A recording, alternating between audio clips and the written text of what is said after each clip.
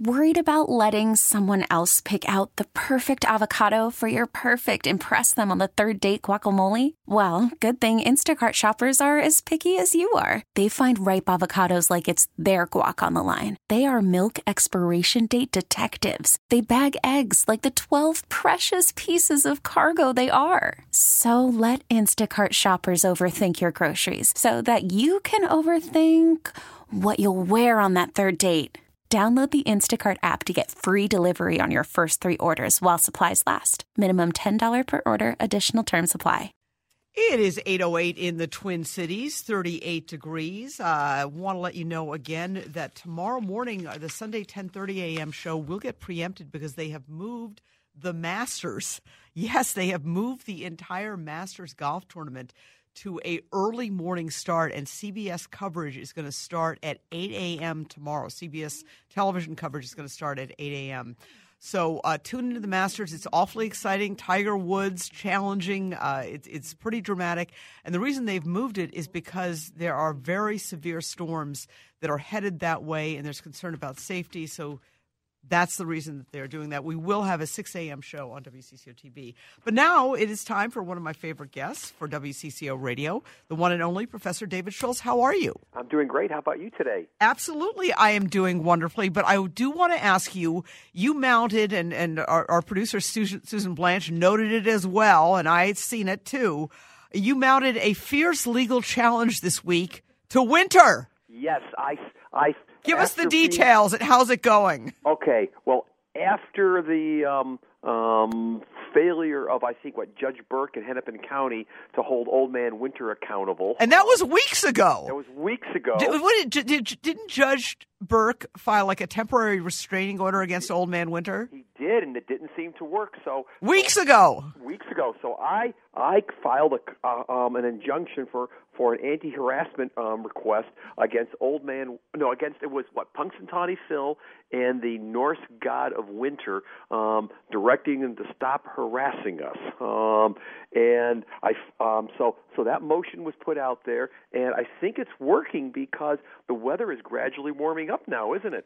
It is. I guess if we have you to thank, well, then thank you. All right. Well, hopefully this meteorological injunction is working. All right. We know something. We all certainly hope so, although I hate to tell you, and I will give you the weather, folks, again at the bottom of this hour. There is a slight chance of snow on Thursday night, but I don't think it's anything like what we experienced. So, and yes, that we will hit the 60s midweek. That's a little tease to the weather, which is coming up in about 20 minutes. But I certainly think, I pray that your injunction is working.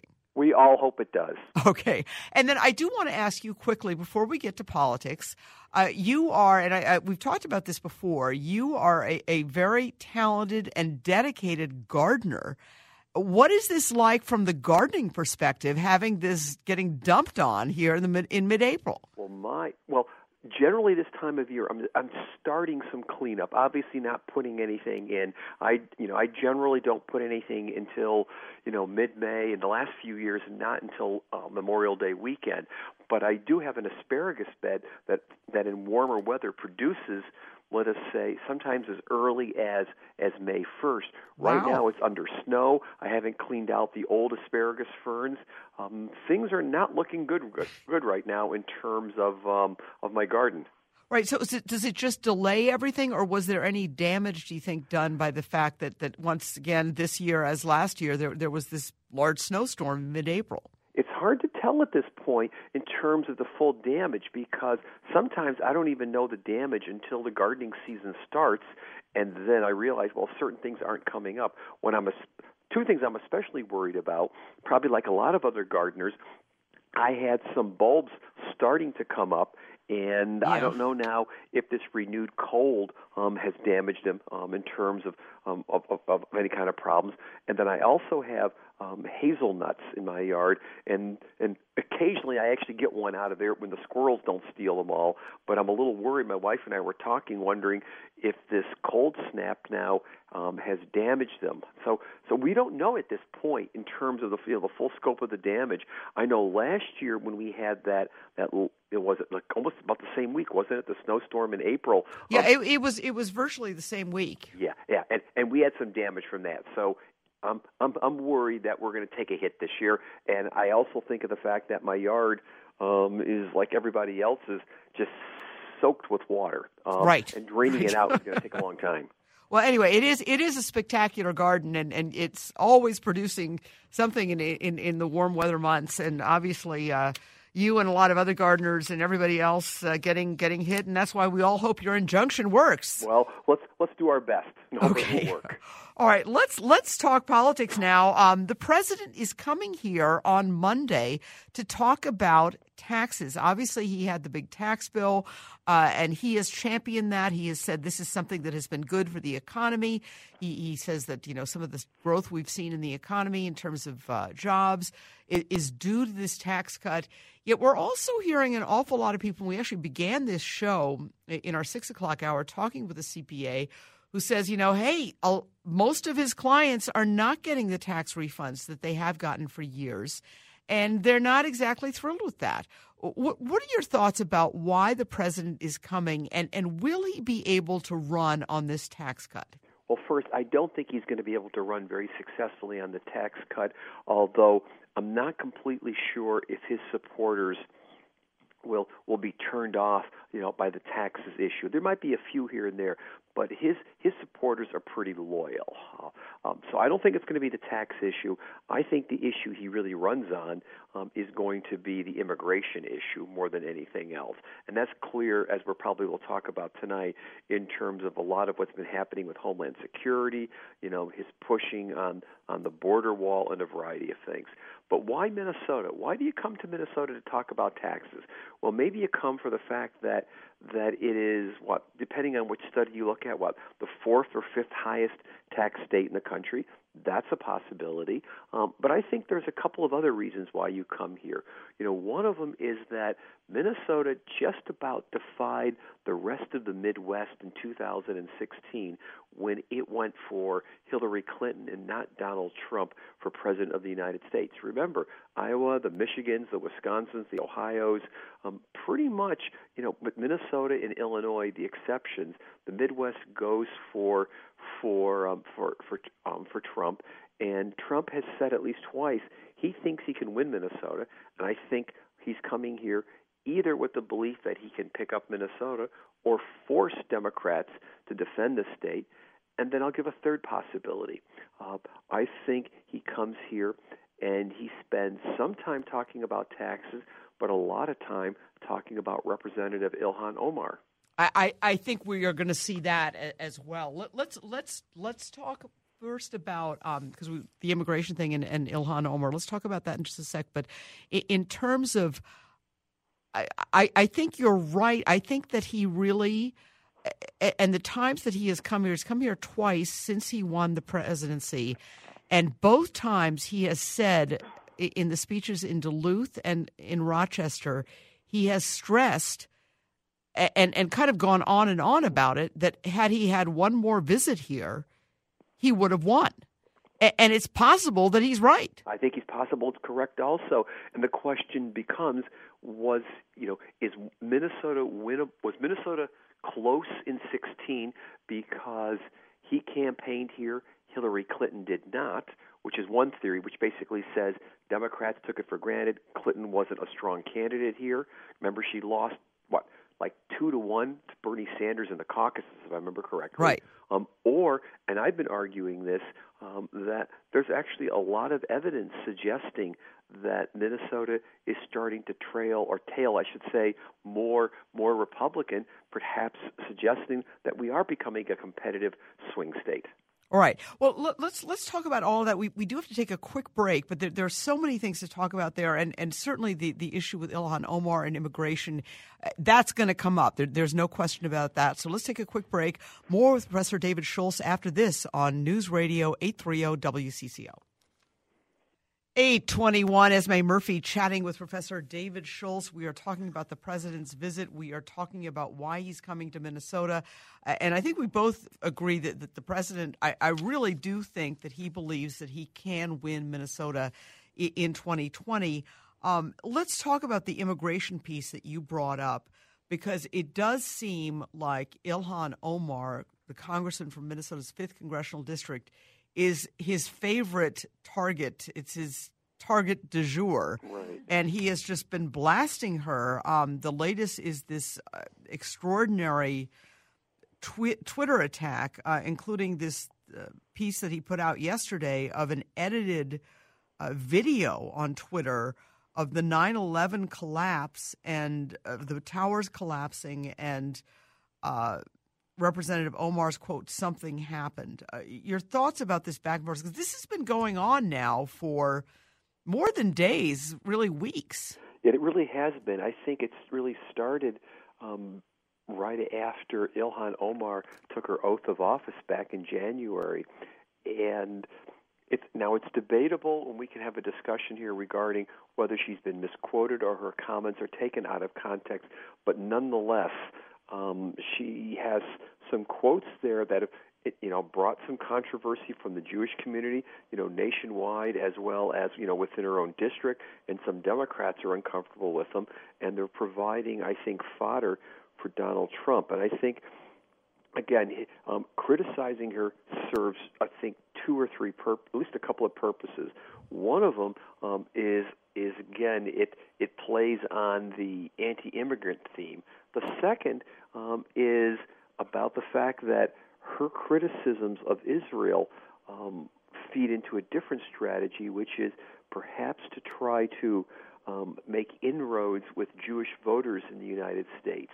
And you might notice that another Minnesotan, former Senator Norm Coleman, is ahead of the Republican, what's it called, the Republican Jewish Coalition or Organization, right. And they are strongly behind Trump, hoping to pick up more Jewish votes. And so things such as Trump's criticizing Omar's views about Israel, his recognition perhaps of Golan Heights as Israel's sovereign territory, moving the U.S. Embassy to Jerusalem, I think are all efforts to what?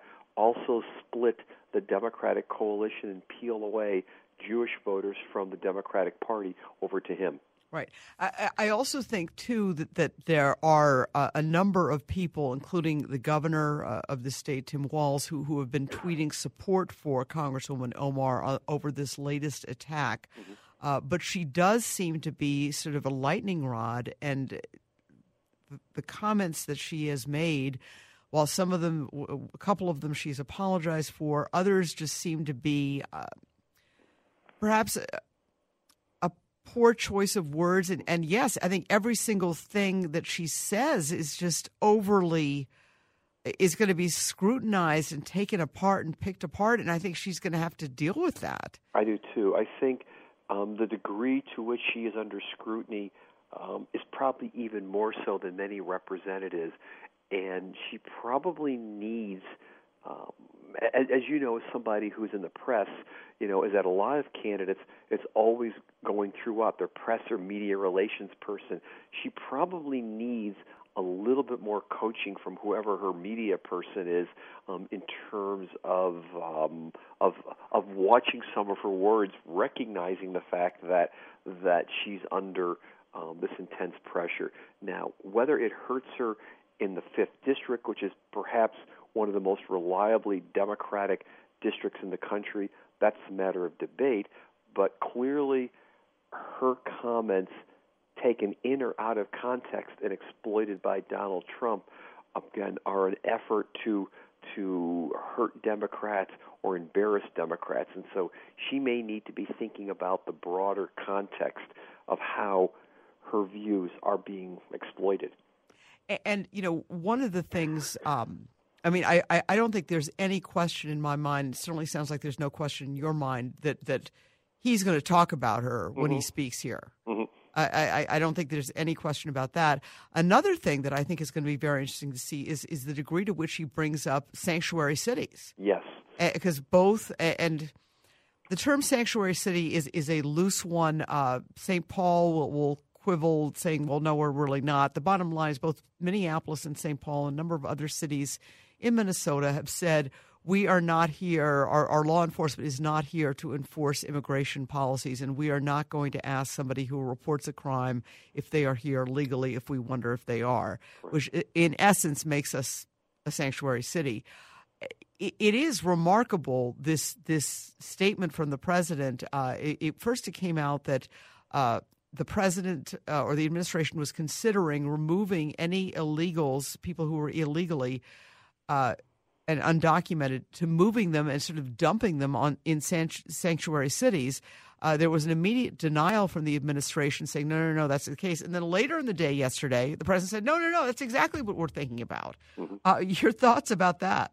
Yeah, well, first off, again, the vacillating back and forth, again, seems to be a characteristic of his administration.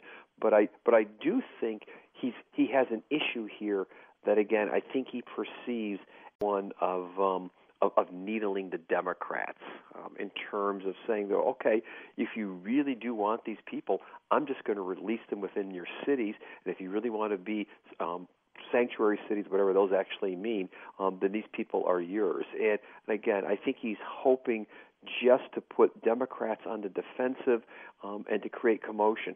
I also want to throw in here, we were talking about Minneapolis and St. Paul as being whatever we mean as sanctuary cities.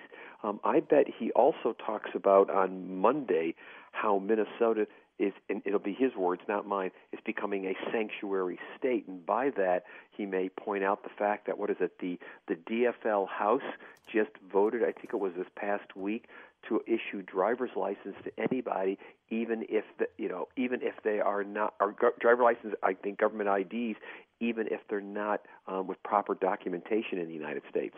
Right, and so that's something that's going to come out as well. But it will be interesting. Obviously, the president coming here, and we certainly will be hearing what he has to say. Obviously, will be covered extensively. We do have to take a quick break and give you some weather. When we come back, we'll have more with Professor David Schultz. You are listening to News Talk 830. And your WCCO radio forecast, it is 38 degrees right now in the Twin Cities. Tonight, partly cloudy, lows in the mid-20s. Tomorrow, partly cloudy in the morning, then clearing, highs in the upper 40s. Sunday night, partly cloudy, lows near 30. Monday, mostly cloudy, highs around 50. All right, Monday night, partly cloudy, lows in the upper 30s. Tuesday looks really great, warmer, partly cloudy, highs in the lower 60s.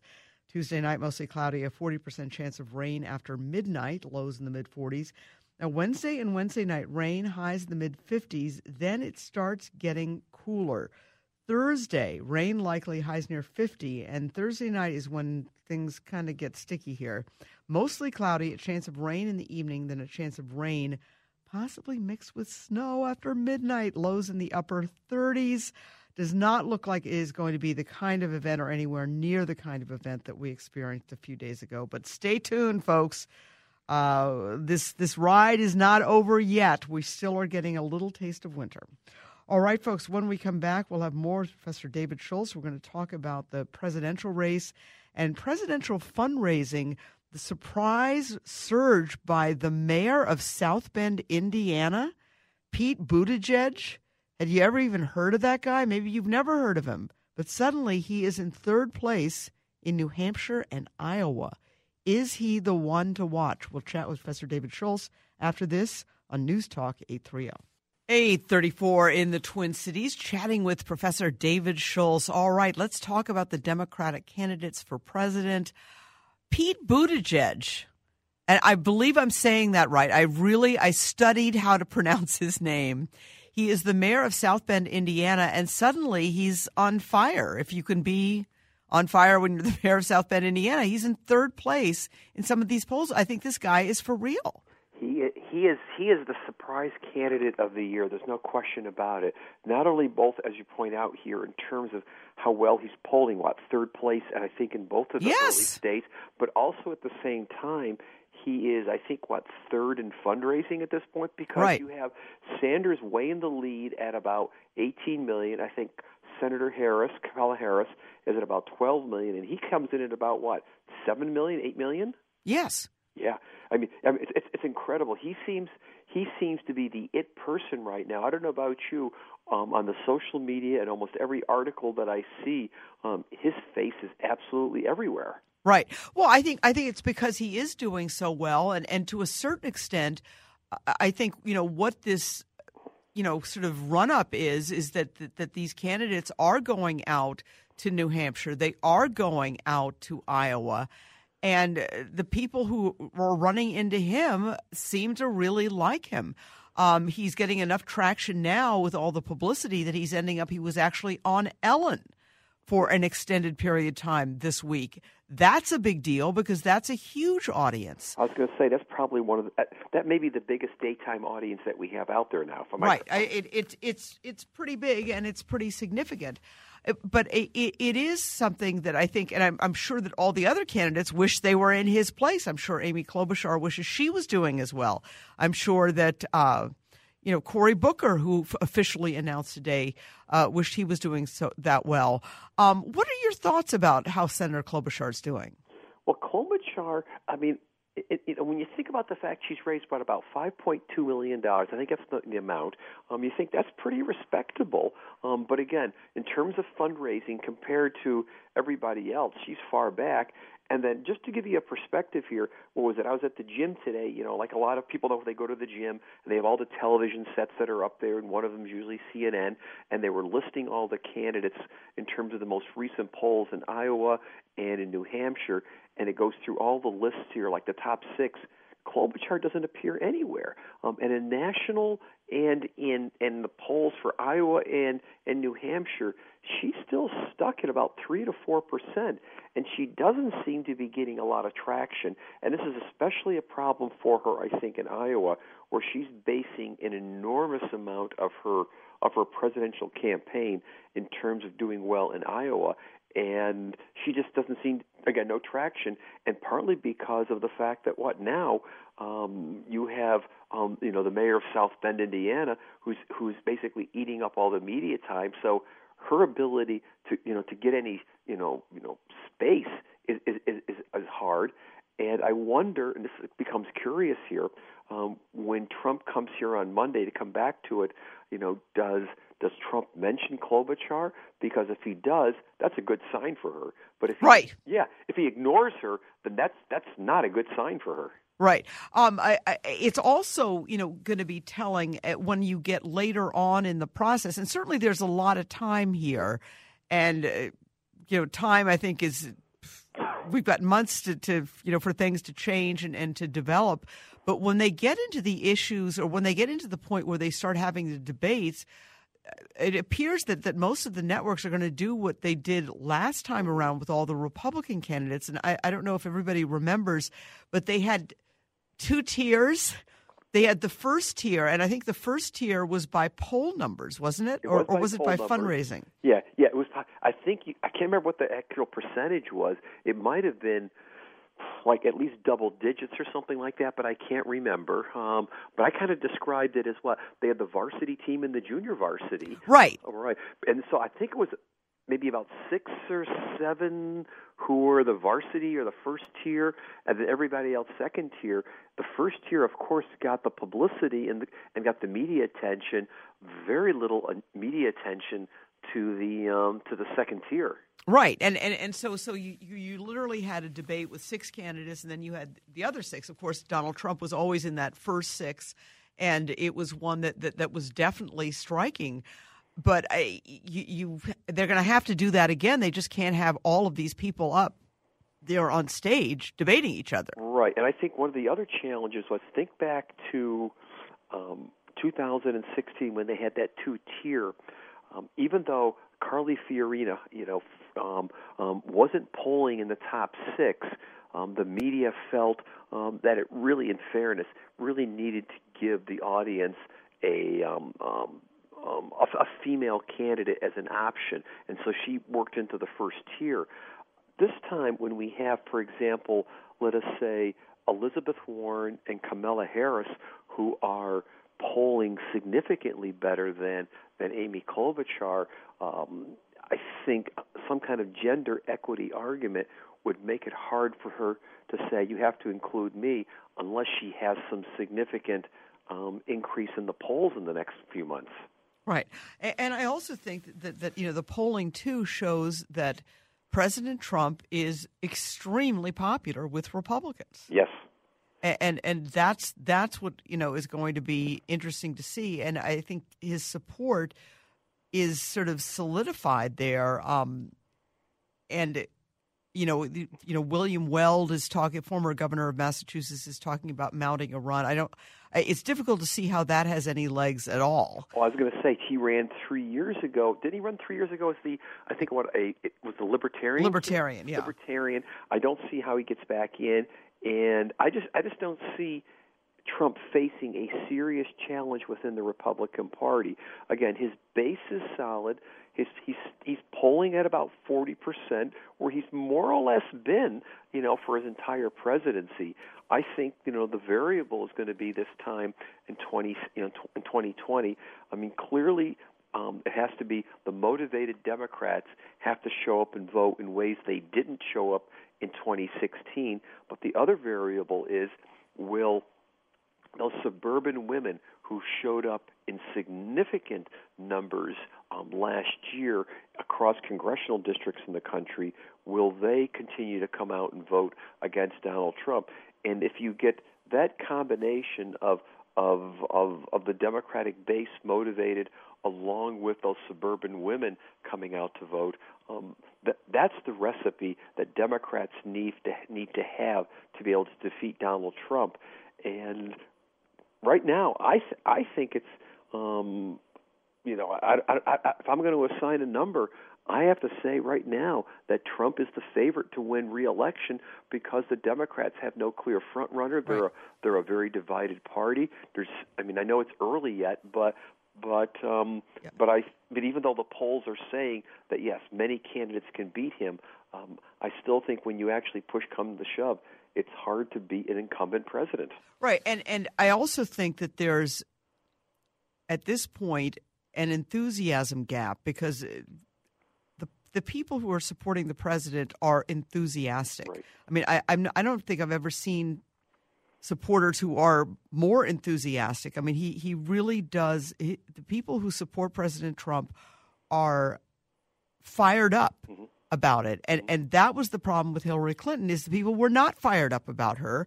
And the actual Democratic vote was suppressed. It was less than it was, in 20 when President Obama ran for a second term. And that was the problem. And it remains to be seen if there is a Democrat who can catch fire like that. No, I think you're right. I mean, in Minnesota, I can't remember if we ever talked about this here. When I actually crunched the numbers in Minnesota, comparing 2012 to 2016, and did it at the county level, Trump,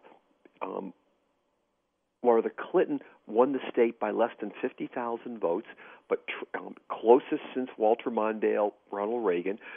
Trump only received about 2,000 or 3,000 more votes than Mitt Romney did previously.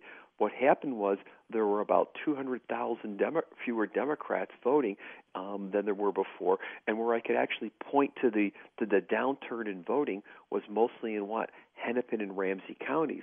So Democrats just stayed home on Election Day, not enamored by Clinton, but also the fact that after Clinton lost in the caucuses to Bernie Sanders, she chose never to come back to Minnesota to campaign, again, sort of assuming that people were going to vote for her. And so, a combination of her not asking for the vote, maybe her not engendering that enthusiasm that Obama had, or voters had for Obama, also contributed to the problem. So you're right. We have to see if a candidate lights fire come, not necessarily now, but come, let us say, September, October 2020. That's really when it matters. Right, and she did not. You're right. She did not come back here. She did send Bernie Sanders here, and I went to that rally, and I think the people who showed up for that rally, even though she was the candidate, it was pretty shortly before the election. They were there to see Bernie Sanders. They wanted to see Bernie Sanders for Bernie Sanders. Yeah. I don't think they saw him as a surrogate. And also, infamously, she never ever went to Wisconsin, which of course turned out to be one of the states that delivered the death blow there. Right, and she, I think, only went for a fundraising trip to Michigan and lost that state also. So she made, I think, a variety of strategic mistakes. Tip O'Neill was always famous for saying, never take a vote for granted, ask for every vote. And I think in part that was her failure. She took votes for granted. And whole states for granted. Yes. Don't take a state for granted. All right, listen, we are going to take a break. When we come back, we're going to chat with Professor Schultz about the Mohammed Noor trial. He, of course, is on trial for the murder of Justine Ruszczyk-Damond. David Schultz, of course, a professor of law and has taught many courses on criminal procedure. So that is coming up next on News Talk 830. It is 8:50, chatting here with Professor David Schultz. You, of course, have taught criminal procedure, and we were talking in one of the breaks about the Mohammed Noor trial, one of the most closely watched trials in recent Twin Cities history, not just here, but, of course, across the world, because so much interest in, what's going on in this trial in Australia, because, of course, Justine Ruszczyk-Damond was from Australia. You had some thoughts about some of the developments that occurred on Friday in the trial.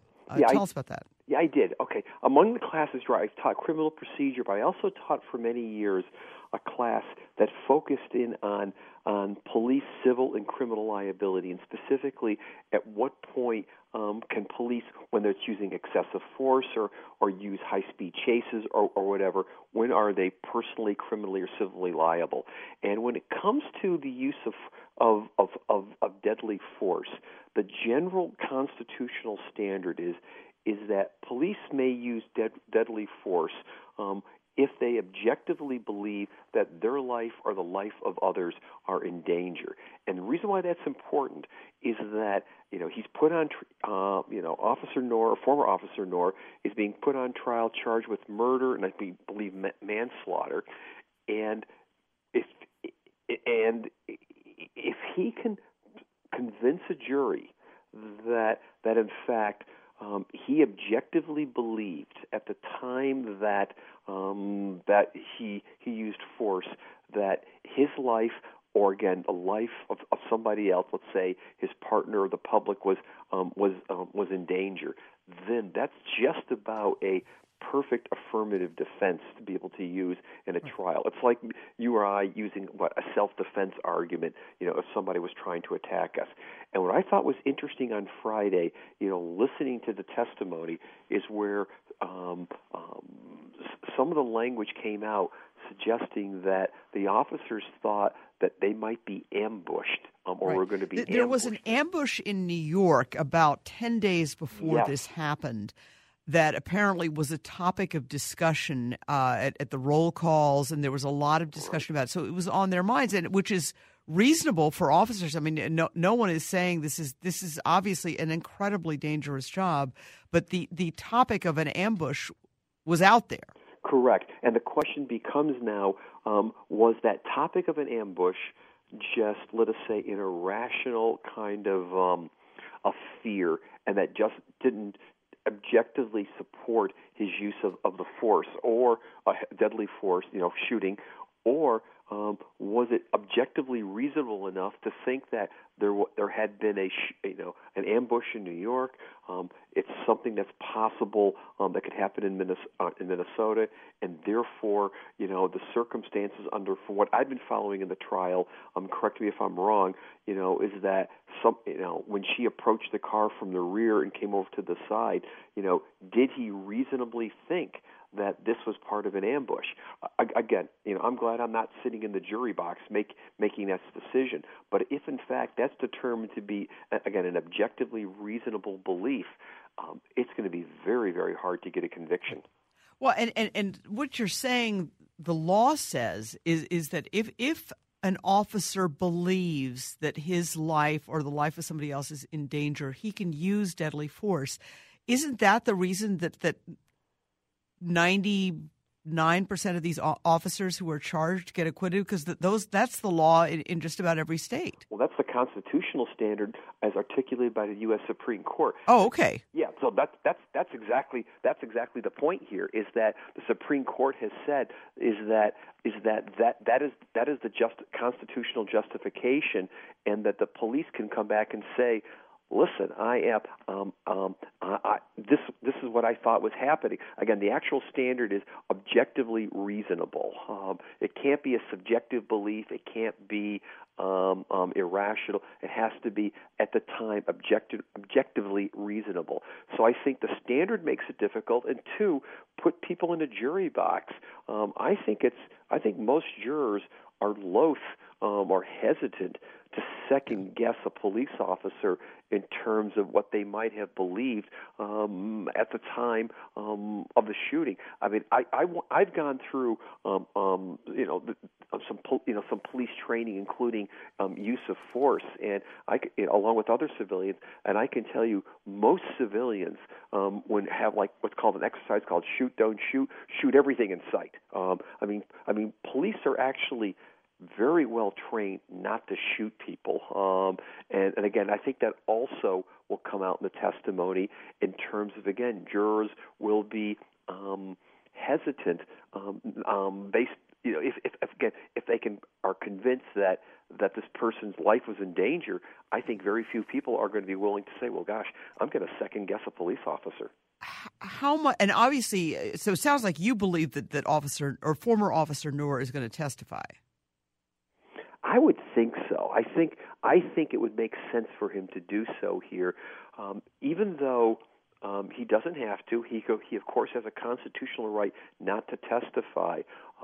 I think it would probably make sense for him to go on the witness stand and to state what he believed. Now, oftentimes we know jurors, in cases where the person on trial doesn't testify, jurors wonder and say, gosh, I really would like to hear from that person. I think in a murder trial especially, given what the law is here, I think for Noor to explain what he actually believed was going on is more likely than not to help him as opposed to hurt him. Right. And I have heard from a source that former Officer Noor is extremely articulate and is expected by his defense team to do very well on the stand. So I think that's going to be interesting. Also, I think a lot depends on this other officer who was in the car as well. I mean, he's pretty important too. Right. I was going to say, if that officer were to say, and I don't know what he's going to testify, if he were to say, I was scared, I was fearing for my life, that's going to be incredibly powerful corroborating testimony for Officer Noor. Right, because that could come this week. Well, listen, Professor David Schultz, always a pleasure. Hope the garden survives there in St. Paul. Thank you so much for joining us again tonight. No problem. Good night to everybody. Absolutely. The one and only Professor David Schultz. Please check out his blog, Schultz's Take. Always a wealth of information, so many perspectives on so many key issues. I want to invite you to tune in to WCCO TV tomorrow morning at 6 a.m. We'll have all the latest news and weather. 10:30 a.m. show. It will be preempted because of the Masters. Want to give a shout out to Susan Blanche, the producer of this show, and also the lady who's kept us on the air tonight. Thank you, Susan. All right. Baseball is in full swing. NBA playoffs are heating up, and your NFL team is gearing up for training camp. Listen to the latest on the teams you love here on the Odyssey app. The biggest sports radio stations in the country, providing unrivaled local coverage of their teams, all in one place. Exclusive interviews with players, coaches, and team executives, streaming live and always available on demand. Stay in the know with your favorite teams right here on the Odyssey app.